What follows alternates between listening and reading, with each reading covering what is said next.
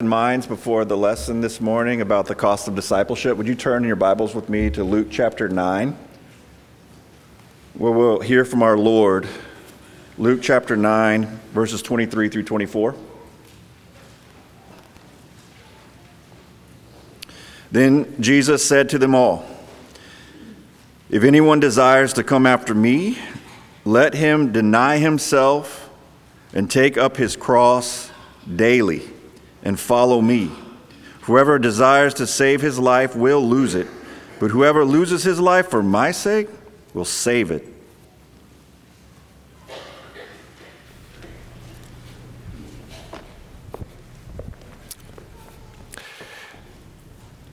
I don't know about you, but every day I find myself following people. For example, I get out on the road and I'm driving someplace. Almost inevitably, I'm going to be behind a car, and usually the car is not going the speed that I prefer. I'd like to choose my speed, but I have to go the speed and make adjustments based on how fast the car in front of me is going. If we were going to go, you and I, someplace together, I would much prefer that you just give me the address and let me plug it into Google Maps so that I can find it on my own. I'd much prefer that as opposed to, why don't you follow me, John? I don't mind following, but it's a lot of work to follow, isn't it? It's difficult to follow. Followers, they have to pay attention to a leader, and they have to spend their time and make constant adjustments based on where the leader's going and what the leader's doing. Always we have that trouble as followers. There was a college. Is this making a lot of noise? I'm sorry. I'm going to do. All right. This is what the AV room guys call preaching old school, and we'll do it that way. That's fine. There was a college administrator who was reviewing applications from a number of applicants, and one of the questions on the application was, "Are you a leader?" And one of the students that was trying to get into the college said, "Well, no, I'm not a good leader, but I am a good follower." And that college administrator wrote a letter immediately and said, "Good, we need you, because I've reviewed 800 applications today, and out of those 800, 799 want to be leaders. You're the only one that said you're a good follower." There's something about following that is challenging, isn't there? And yet when we think about the Bible and what it says, and when we think about Jesus especially and who he is, the scripture says that Jesus came to make what we call disciples. And the word disciple, that's a religious word that's found in your Bible, but it just means a learner or a follower. That's all a disciple is. A disciple is somebody who pays attention to a leader. A disciple is somebody who looks at the leader and says, "I'm going to be following that person. I'm going to emulate that person. I'm going to go where that person goes." That's what a disciple does. And if you'll notice in your gospel accounts, Matthew, Mark, Luke, and John, at the beginning of his ministry, Jesus called disciples. That was one of the first things he did. As he began to preach, he would go and find Peter and Andrew and James and John and others, and he would say, "Follow me." And sometimes he would say, "Follow me and I'll make you fishers of men." Mark chapter 1, verses 16 through 20. And then at the end of his earthly ministry, after he had been crucified, before he ascended back to his Father's right hand, Jesus sent his apostles and he said, "Go and make disciples of all the nations." So Jesus began his ministry by saying to certain people, "Follow me." And he ended his ministry here on earth by saying, "Go and make disciples, make more followers." And friends, what Jesus wants from you this morning is for you to be his follower. He wants you to be one of his disciples. But as we've already alluded to, following is not an easy thing to do. It comes at a cost. It always costs you something to follow. It means that we do have to make adjustments. It means that we do have to change what we're doing so that we can adjust to the model and the example that we see before us. And therefore, as you look at Luke chapter 9 and verse 23, and please open your Bibles there if you haven't already this morning. In Luke 9 verse 23, one of the most famous invitations ever offered, following Jesus involves a cost. And that's what he wants you to understand. that you cannot properly follow Jesus Christ. You can't properly obey him and be his disciple unless you're committed to paying the cost. Salvation, it has been said, is free, but it is not cheap. What does salvation cost? It costs everything.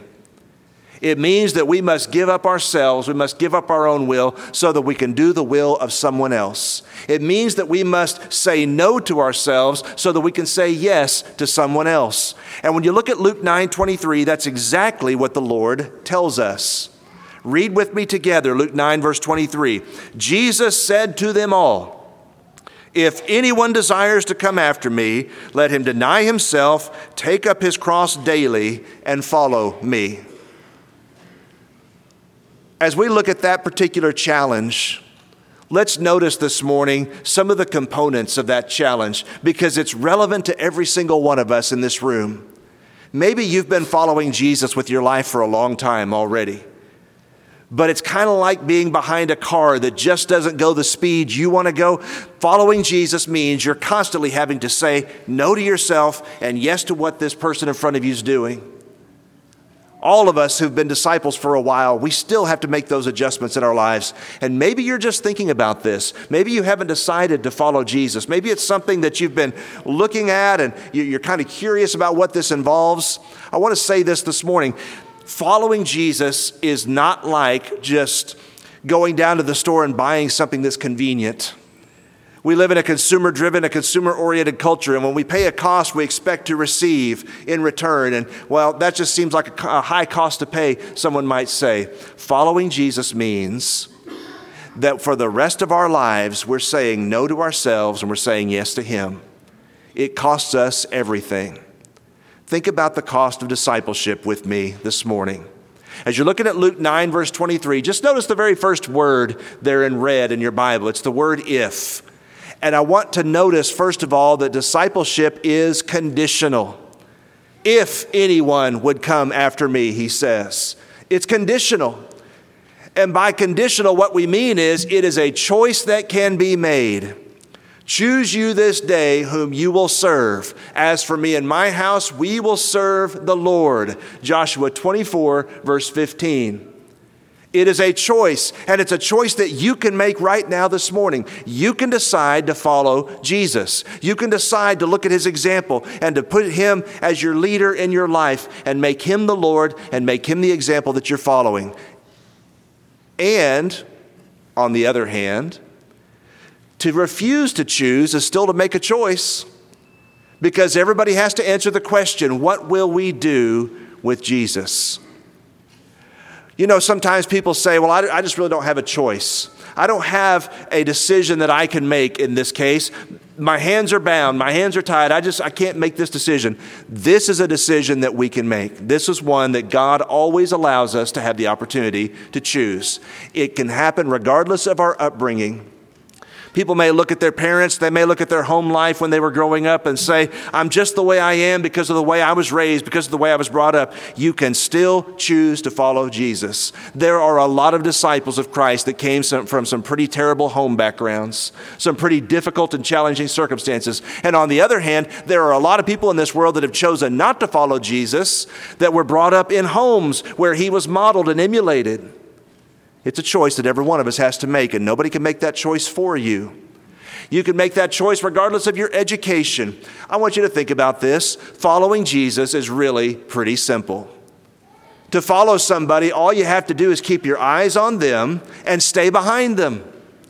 That's really all it involves. It doesn't take a PhD to be able to do that. Regardless of how much or how little we've been educated, we can make the choice that we're going to follow him. If anyone, he says, would come after me, even those whose education they may say, well, I just don't feel like I'm well educated enough.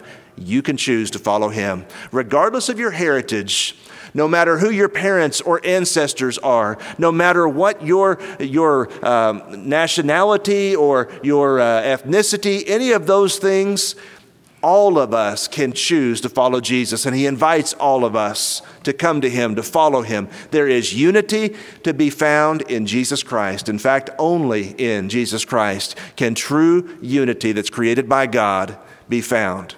The Scripture speaks of the unity of the Spirit, which the Spirit has created. We're to keep that in the bond of peace. Ephesians chapter 4 and verse 3. You can choose to follow Jesus even regardless of what you've done in your past. A lot of times we'll come across people that say, I want to follow Jesus, and I see the benefits that he offers and the blessings that he provides, but I will not follow him because I just feel like I've done too much. Too many things that are just too terrible, and if I told you what those things are, you'd agree with me. I'm not good enough to follow Jesus. I want you to listen. Following Jesus is not about being good enough. Following Jesus is about putting your trust in him that he is willing and able to forgive sins. If we'll just trust him and follow him, he promises the blessings of hope and eternal life. It's not about being good enough. Nobody's good enough. We need to listen to his word and realize that all of us sin and fall short of his glory. Romans 3 verse 23. Regardless of what we've done in our past, hope and salvation can be found if we'll make the choice to follow him. Look again at Luke 9 verse 23 and notice secondly, it is universal. Anyone. If anyone would come after me, it is open to anyone. And I want you to think about some of the people who need to come and follow Jesus by his own words, by his own statements. Immoral people need to follow Jesus. You know, some people are living lives, and maybe some people that I'm talking to this morning, and you know what you're doing is wrong. You know the way you're living is wrong. You know this is not God's will. Jesus says to you, follow me. Stop living that way. Stop making those choices. Quit those decisions and turn your life over to me and follow me. Put your eyes on me and walk behind me. That's what he says to immoral people. Luke 15, 1 and 2. He eats and he loves with sinners and tax collectors, the Bible teaches. Religious people. There are people who put their trust in the fact that they come to church and that they worship God, that they sing the right songs and they pray the right prayers, and yet still Jesus says, whoever does not take his cross and follow me is not worthy of me. A lot of people want just enough of God to make them feel like they're okay, without ever really sincerely following after Jesus. And when we talk about following after Jesus, it has to do with the way we treat our spouses at home. And it has to do with the way that we treat our coworkers. And it has to do with the kind of example we set before our friends. It has to do with looking at him and thinking, what would he do if he were living my life? If he were the one that was in my shoes? Even religious people need to follow Jesus. Wealthy people need to follow Jesus. Mark 10:21, a young man who had a lot of money said, what good thing must I do to inherit eternal life? And Jesus said, go and sell all that you have, and you will have treasure in heaven. Come follow me. Wealthy people. Not only do wealthy people need to follow Jesus, but marginalized people. Those that are outcasts, those that have been set to the side in our society. This has always been the case throughout the ages, but marginalized people. Jesus says, come unto me, come follow me. But we must say no to self so that we can say yes to him. Anyone can come to him. Reluctant people. The Apostle Paul preached a sermon about righteousness, self-control, and judgment to come in Acts 24, verse 25. Some more convenient day, I'll call upon you, the man who Paul was preaching to said. And there are a lot of people who say, you know, I'm going to get my act together one of these days. One of these days, I'm finally going to make the decision to follow Jesus. I know what it costs and I know what it means, but it's not time for me just yet. Stop being reluctant. Jesus says, follow me. Stop waiting and dithering and wondering when's going to be the time. Follow me. Reluctant people. Who needs to come to Jesus? Good people. Luke 5, verses 27 and 28. Good people need to come to him. We're not going to be saved, friends, just because we're good, moral people, just because we're kind to our neighbors, and just because we are kind to our coworkers. That's not what saves us. What can wash away our sin? Nothing but the blood of Jesus. It is the blood of Jesus that has paid the price for our sin. It's the blood of Jesus that has purchased the church. Ephesians chapter 1, verse 7, Acts 20, and verse 28. And only the blood of Jesus can save you from your sin, no matter how good a person you are. Good people need to get behind Jesus and follow him. The invitation is conditional if, and it is universal, anyone. If anyone would come after me, Jesus says. Have you listened to the invitation that Jesus has given to you? It's universal for all of us. Third, as you look at Luke 9, verse 23, the next phrase, if anyone would come after me, let him deny himself. The invitation, friends, is personal. It's not just a broad invitation to the whole world. Whoever wants to come, it's personal. It has to do with you, and it has to do with me. The word deny. What does that mean, to deny oneself? The word deny means to say no to. The word deny means to refuse something. In Hebrews chapter 11, verses 24 and 25, the Bible speaks of Moses, who when he was growing up had all the privileges of being royalty in Egypt. And there came a time in Moses' life where the Bible says, there in Hebrews 11, that Moses refused to be called the son of Pharaoh, Pharaoh's daughter, so that he could suffer reproach with the people of God.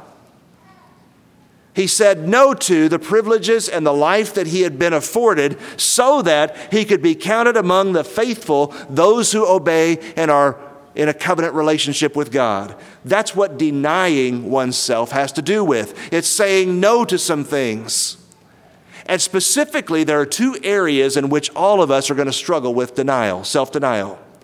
Area number one is denying our sinful self. There are a lot of things that are before our eyes, that are in our minds and our imaginations. There are a lot of things that it just feels good to do.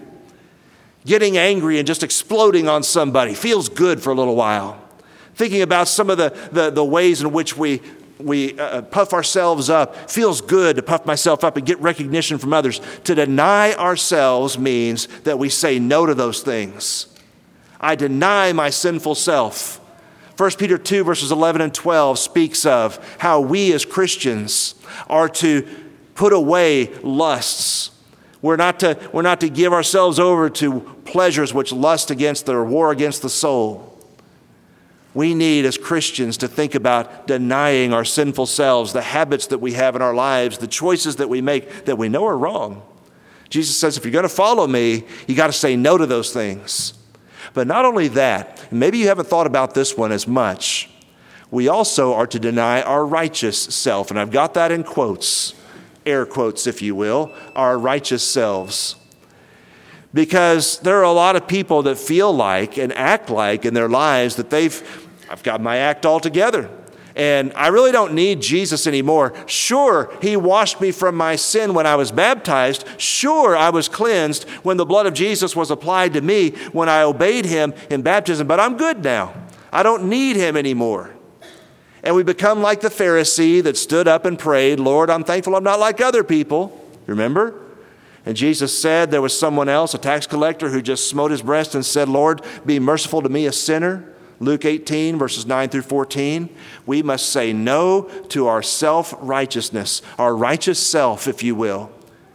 It is through Jesus that we find salvation, and only through him. And denying ourselves means that we constantly acknowledge, because we're poor in spirit, Matthew 5, verse 3, it means that we constantly acknowledge, I need God in my life. I need him today. I need him tomorrow. I need him as many days as he will allow me to live. I need Jesus Christ in my life because I can't make it without him. Apart from me, you can do nothing, he said. John chapter 15 and verse 5. Denying ourselves, saying no to ourselves. I'm going to say no to sin, but I'm also going to say no to thinking more highly of myself than I ought to think. Romans 12 and verse 3. And in case you've missed the point, if you don't hear anything else about this lesson, hear this. You cannot say yes to Jesus without saying no to something else. Can't do it. You can't say yes to him without saying no to something else, and that something else is yourself. Your sinful self and your self-righteous self. You know, it's a challenge to follow. Just like getting out on the road and trying to follow somebody, again, you're always making these adjustments. You got to say no to yourself. I want to go a different speed. I want to go a different way. I think I know a better, shouldn't we be in this lane and not that lane? We always feel like we've got a better way to do things. Saying yes to Jesus means we say no to all those things in our lives. That's what discipleship is about. And that's why Jesus describes it as being costly. You can't say yes to him without saying no to something else. Incidentally, this is free and it will not add to the cost of the sermon. Parents and families, I want you to listen to me for just a moment. There are some things that parents choose for their kids that they say yes to, and I want you to hear me. You cannot say yes to anything in the way we're raising our kids and the activities they're involved in without saying no to other things. And when it comes to the way we're raising our kids, parents need to prayerfully and biblically think about what we're saying yes to. What are we affirming? This is what we're going to be a part of, because when we do that, what is the cost that comes with this? It's an appropriate question for parents to ask and to answer. When we say yes to this, what must we say no to as a result? By the way, that also goes for busy families and empty nesters and all the rest of us. Whatever we say yes to, there is a cost associated with it. And Jesus is saying, following me, it's like that, except this costs you everything. It costs you everything. You must say no constantly to yourself so that you can stay behind me and follow me and learn from me and be patient with me and follow my example. That's what he's challenging us to do. Next, as you look at Luke 9:23, if anyone desires to come after me, let him deny himself and take up his cross. Discipleship, friends, is painful. Well, what are you trying to sell us? I mean, what are you trying to say to us here, Brother John? Jesus is the one that's saying these things. And he wants you to know that discipleship, being a Christian, this is about coming to him and taking up an implement of death and following him, because you know where he went? He went to his death for obedience to God. And you take up your cross and you follow me. Cross. He's not talking about two sticks of wood that are nailed together for you and me. This is a metaphor. But what is a cross? Have you ever stopped to ask that question? You know, sometimes in our language we have phrases like, well, that's just my cross to bear. And usually what we mean is, well, there's something that's kind of annoying or kind of difficult. It's just my cross to bear. Or maybe a person that's kind of difficult to get along with. Well, they're just my cross to bear. And we use that phrase that way. But what does Jesus mean? What's he telling you to pick up? What's he telling me to pick up and carry with me as I follow him? A cross is something that it's a burden and a difficulty that I will gladly accept. That's what a cross is. It's any burden, it's any difficulty that I will gladly accept because I want to follow Jesus.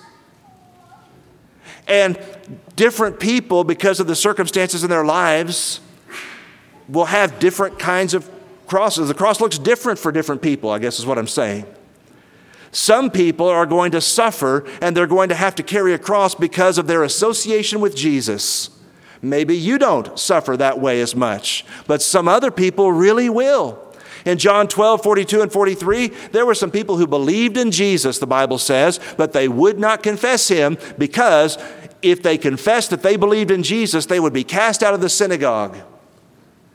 Jesus says, if you want to follow me, that's your cross. That's the burden you have to bear. You have to accept being ostracized. You have to accept being cast out. If that's what you want to do, if you want to associate with me, if you want to belong to me. Remember when Jesus was on trial and they kept saying to Peter, you were with him, weren't you? You were one of his disciples.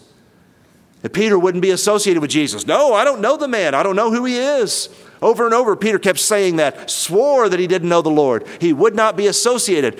Carrying a cross means that especially when it's challenging and difficult, that I don't deny my Lord. Association with Jesus.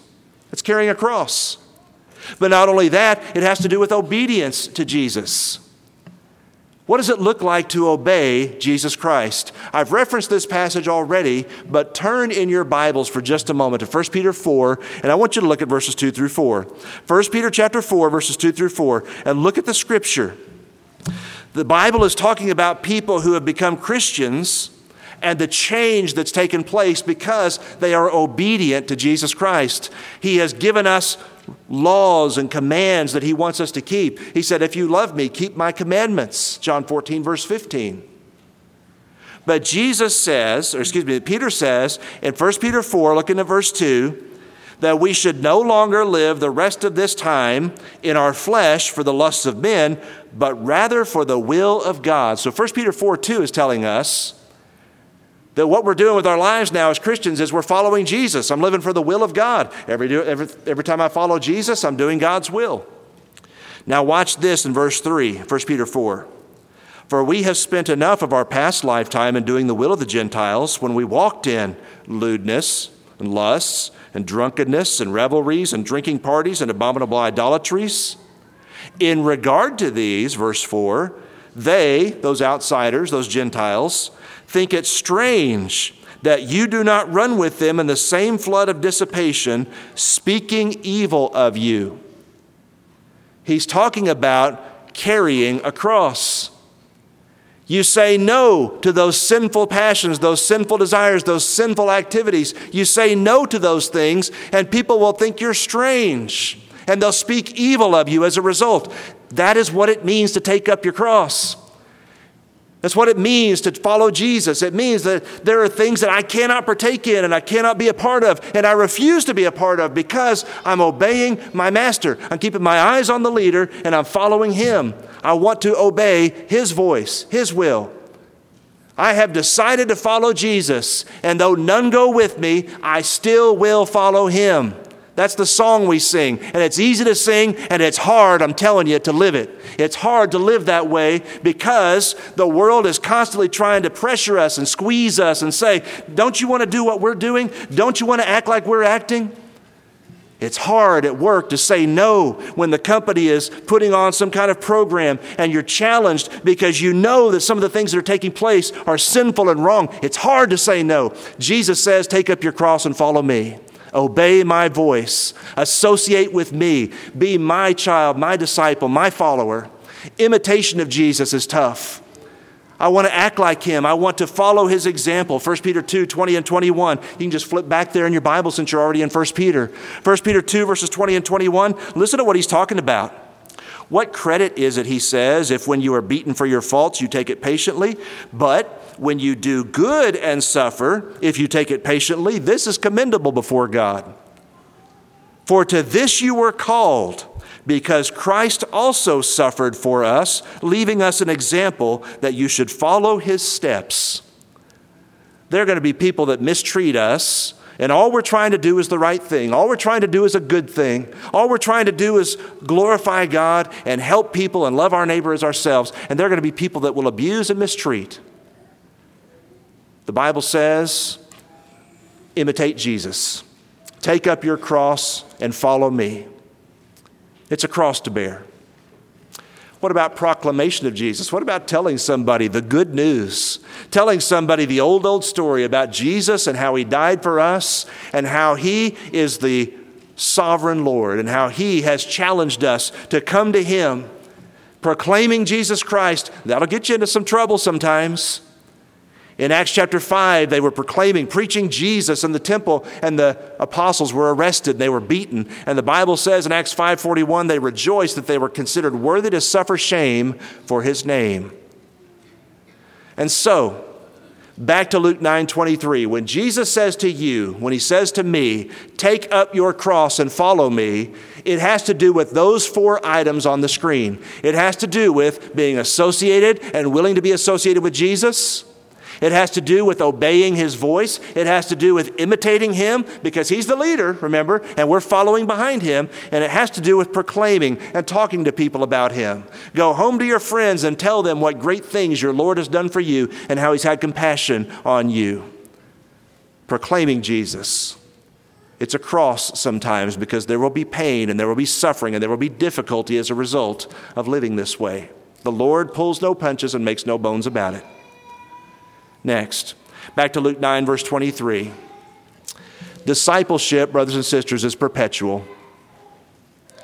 It is not something that you can just pick up and then put down and then pick up again when it's convenient. Discipleship is a daily coming to Jesus and following him. Every single day. We do not take vacations from discipleship. This will not add anything to the cost of the sermon. When we go on vacation, when we plan family vacations, does discipleship take a back seat? Does following Jesus all of a sudden go out the window? Assembling with the people of God, for example, on the Lord's Day, is that something that we give priority to? Thinking about what it means to live as a New Testament Christian, well, we're on vacation, and we ought to live a little sometimes. Are you really trying to follow Jesus? Because it is taking up our cross daily that Jesus says involves following him. Take up your cross daily. It's interesting that Luke 9:23 is the only one that uses that word daily, but that word is mighty important. It means that discipleship is not just when I feel like it. It's not just when it's convenient for me. Discipleship, following Jesus, is something that you are willing to do every single day of your life, regardless of the situation you find yourself in. Some of you travel quite a bit for work. I want you to listen to what I'm about to say. You don't stop being a disciple of Jesus just because you're in a hotel room in some faraway place. And just because you're not accountable to anybody, just because you're in a place where, there's nobody that's watching over you, you don't stop being a disciple in those situations. As a matter of fact, you may never prove that you're a disciple more than the way you handle yourself in those situations. When I'm away from my family, when I'm away from home, and nobody sees and nobody knows, that's what it means to be a disciple of Jesus as well. It means that I follow him daily, no matter where I am, no matter what I'm doing, and no matter who else knows or doesn't know. Follow me daily. This is a perpetual type of life. It's putting your eyes on Jesus and saying, I'm going to do his will regardless. The Apostle Paul wrote it this way, with the same basic thought in mind. He said, I die daily. 1 Corinthians 15:31. I guess if you could resurrect Paul and have him stand right here on the stage, he would say, the way I'm living my life, every single day that I live, there is something that I have to say no to. There's something about myself and my desires that I have to refuse so that I can know him. But that's all I really want. That's all I'm really after. I die daily. Not only that, you think about those noble Bereans examining the scriptures daily to see whether what they were hearing was actually so. Acts 17, verse 11. There's something about the daily listening to the will of Jesus Christ as revealed in his word that's important. How long are we to follow Jesus? We're to follow him until Christ is formed in you. Galatians 4:19. There is a constant fashioning and molding that takes place. There's a constant direction that takes place in our lives, and we never become fully like Jesus. None of us does. None of us becomes everything that God would have us to be while we're in this world. And that's why Peter concludes the book of 2 Peter by saying, grow in the grace and the knowledge of our Lord and Savior, Jesus Christ. 2 Peter 3 and verse 18. No matter where you are, no matter who you're with, no matter what's going on in your life, if you want to follow me, Jesus says, take up your cross daily. It's perpetual. And finally this morning, it's practical. Follow me. In those two words, follow me, there's a lot of practicality. There's a lot to do. There's a lifetime of challenge in those two words, follow me. And it's not complicated. I'm telling you, you don't have to have a master's degree or a PhD. You don't have to have any kind of degree to do this. All you got to do is put your eyes on the leader and go where he goes and do what he does and do what he says to do. That's all you got to do. Just follow. But again, it's like being on the road. I don't like to follow people. They don't always go the speed I like. They don't always drive in the lane I think they ought to drive in. But it's practical. Follow me. I want you to notice this. Luke 22:54, they seized Jesus and led him away, bringing him into the high priest's house, and Peter was following at a distance. I wonder if there are some people listening to me this morning that have been following Jesus at a distance for a while. I wonder if there are some people listening to what I'm saying this morning that they know, you know, that the kind of disciple that you are is not what Jesus is talking about right here. I'm following him at a distance. I want to keep my distance. Don't want to be too close to him. I don't want to be associated with him. That was Peter's problem. I don't want to pay the cost, pay the price of being one of his disciples. Don't follow Jesus at a distance. This is practical. This is real. This is how we are to live our lives. And watch what the Scripture says. Practically, following Jesus involves two things. Number one, it involves obeying the gospel of Jesus Christ. Go and make disciples of all the nations, Jesus said, baptizing them in the name of the Father and the Son and the Holy Spirit, and then teaching them to observe all things that I've commanded you. And lo, I'm with you to the end of the age. Matthew 28:19 tells us that becoming a disciple is about listening to who Jesus is and then making the decision to be baptized, because that's how a disciple is made. Those are Jesus' words, not mine. In Acts 2:38, on the day of Pentecost, the first time the gospel is preached in its fullness, the death, burial, and resurrection of Jesus with its implications for people's lives, they asked, "Men and brethren, what shall we do?" And the answer was, "Repent and let every one of you be baptized in the name of Jesus Christ for the remission of your sins."